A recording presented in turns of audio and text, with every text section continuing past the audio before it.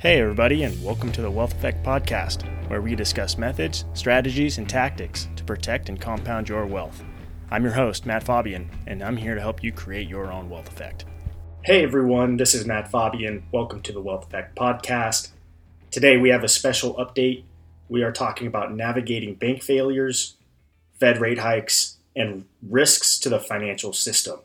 The recent failure of 3 U.S. banks has raised concerns over the economy and the financial system.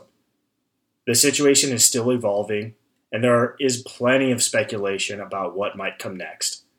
One recent development is that government officials from the Treasury, the Federal Reserve, and the FDIC have announced that depositors will be made whole in an effort to backstop the system and restore confidence. This crisis has already created hardship for many companies and individuals as payrolls are disrupted and access to cash is halted. However, when it comes to investing, it's more important than ever to stay level-headed and focus on the big picture. So what should long-term investors know about these bank failures, and what do they reveal about the financial system? The collapse of Silicon Valley Bank was the first FDIC-insured bank failure since 2020 and the second largest in history. This was followed 2 days later by the failure of Signature Bank, the third largest in history. Just a few weeks earlier, these two publicly traded companies had the 14th and 18th largest market caps among U.S. banks, respectively. Silvergate, a smaller bank active in the crypto industry, also failed last week, but through an orderly liquidation process. These banks and failing institutions have really weighed on the financial sector performance in the stock market. The chart posted in the show notes are the financial sector bank and regional bank indices going back to January 2019. And while they are still positive, sans today's performance in the markets, they have really taken a hit here in the last week. From a market and economic perspective, the main question is whether the financial system has a wider systemic risk. This episode reveals that these particular banks grew too aggressively and with too little risk management as tech valuations rose and crypto prices rallied over the past several years. While this worked well in a bull market, the reversal of these trends starting in 2022 made these banks vulnerable to a classic bank run. How do bank runs occur? A simplified description of the classic bank model is that customers, both businesses and individuals, deposit funds for safekeeping. Banks then use these deposits to make loans or to buy high-quality investment securities from which they intend to generate profits. This works well as long as these investment assets maintain or grow in value and customers trust that their deposits are safe. If either of these are not the case, a bank may not have the liquidity to meet its obligations. With this in mind, these recent failures were due to two related problems. First, rapidly rising interest rates and Fed rate hikes over the past year created financial stresses on bank balance sheets. Bonds had their worst performance in history in 2022, driving unrealized losses on investment assets held by banks, including U.S. Treasuries, shown in the chart in the show notes. The banks have accumulated unrealized losses on these investment securities as rates have spiked. What you'll see in the chart is starting in Q1 of 2022 that banks started to see unrealized losses of these assets held on their balance sheet, both in the held to maturity securities as well as available for sale securities. These are accounting categories that banks use to classify where these assets are being held on the balance sheet. As of Q4 of 2022, there were over $600 billion of unrealized losses on bank balance sheets. As the interest rates rose in the economy, the 5-year Treasury yield, also on this chart, showing that it got up to about 4.5%, while these unrealized losses mounted on banks' balance sheets.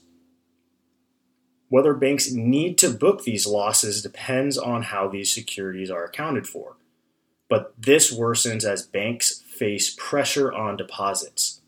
So with SVB and others that found themselves with assets that were worth far less as rates rose.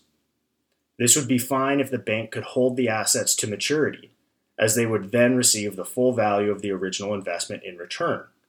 However, this can be problematic if the bank faces large customer deposit withdrawal requests, like in the case of SVB. Second, SVB's concentration of tech and startup customers made it vulnerable as conditions deteriorated for that sector, just as Silvergate and Signature Bank were exposed to the slowdown in the crypto industry. SVB tried to plug this gap by raising fresh capital last week, but this backfired since it highlighted the liquidity and solvency issues it faced. Like shouting fire in a crowded theater, once there are perceptions of solvency problems, a classic bank run can occur swiftly, which then can become a self-fulfilling prophecy. To a large extent, this played out publicly as many in the startup and VC communities urged companies to move their funds. This was also very apparent on social media like Twitter.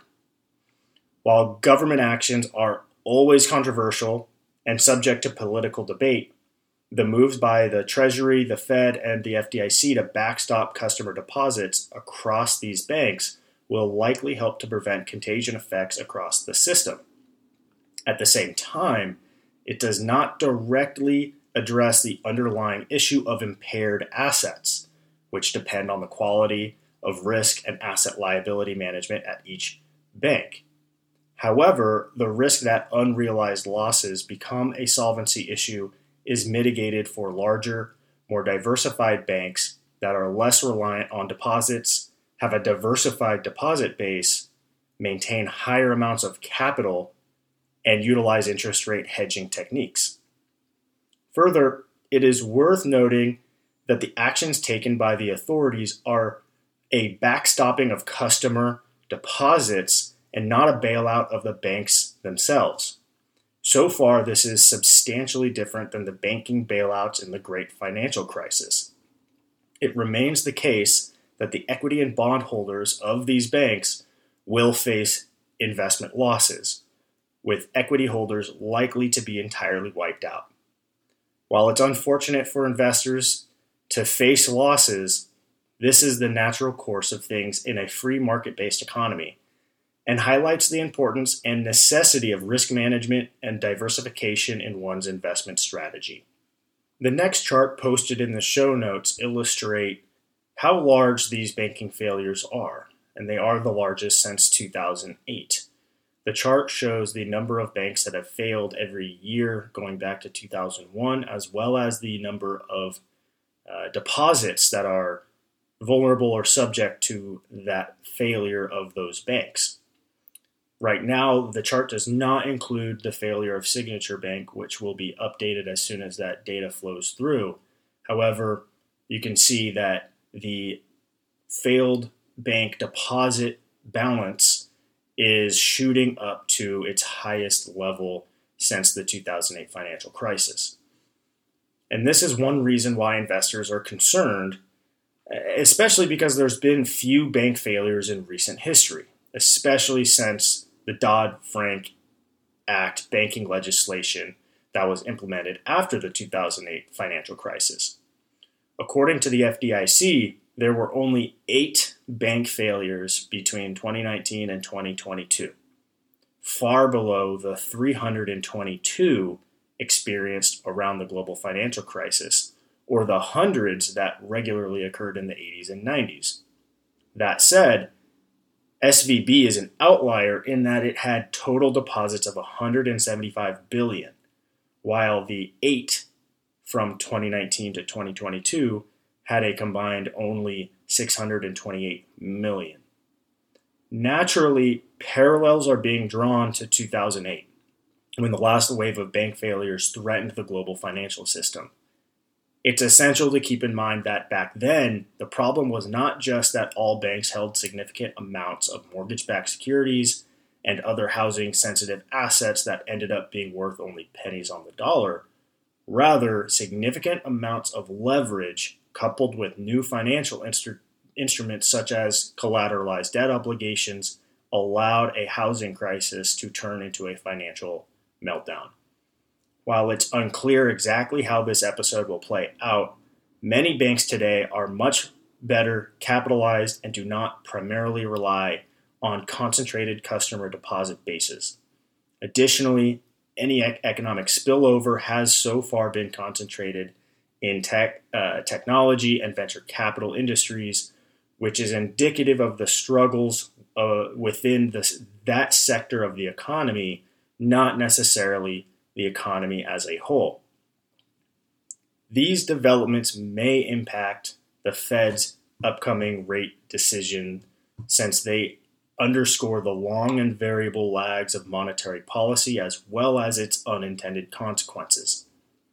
These developments could create a new sense of caution for the Fed as they continue to battle inflation. Based on market-based measures, investors no longer expect the Fed to raise rates again this year and believe there may even be a rate cut by September.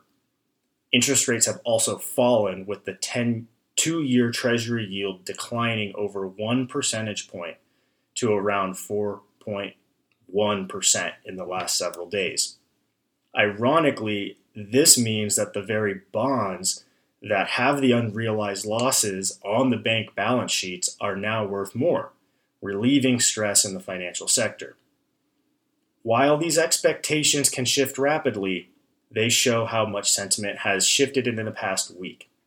And with that next Fed meeting and interest rate policy decision set for next week, we will soon find out if market expectations of future monetary policy are correct. So what's the bottom line? While recent bank failures are problematic, parallels to 2008 are premature from a market perspective and inaccurate from a policy perspective. There will likely be more developments to come in the next several days, which highlights the importance of focusing on the big picture rather than the minute-by-minute speculation.